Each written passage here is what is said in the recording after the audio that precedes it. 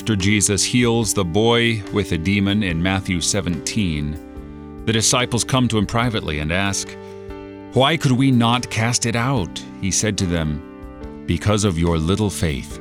For truly I say to you, if you have faith like the grain of a mustard seed, you will say to this mountain, 'Move from here to there,' and it will move, and nothing will be impossible for you."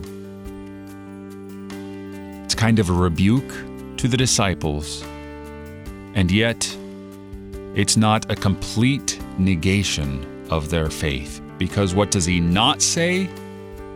Faithlessness. He says little faith. He says little faith, and little faith must grow up into big faith.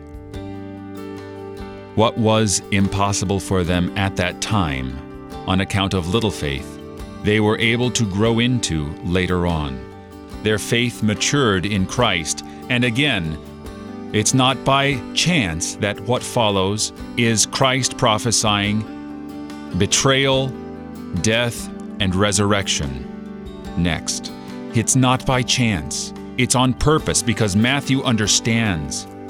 He gets it. His little faith has grown up into great faith. So also for you. You have little faith now, but it will mature.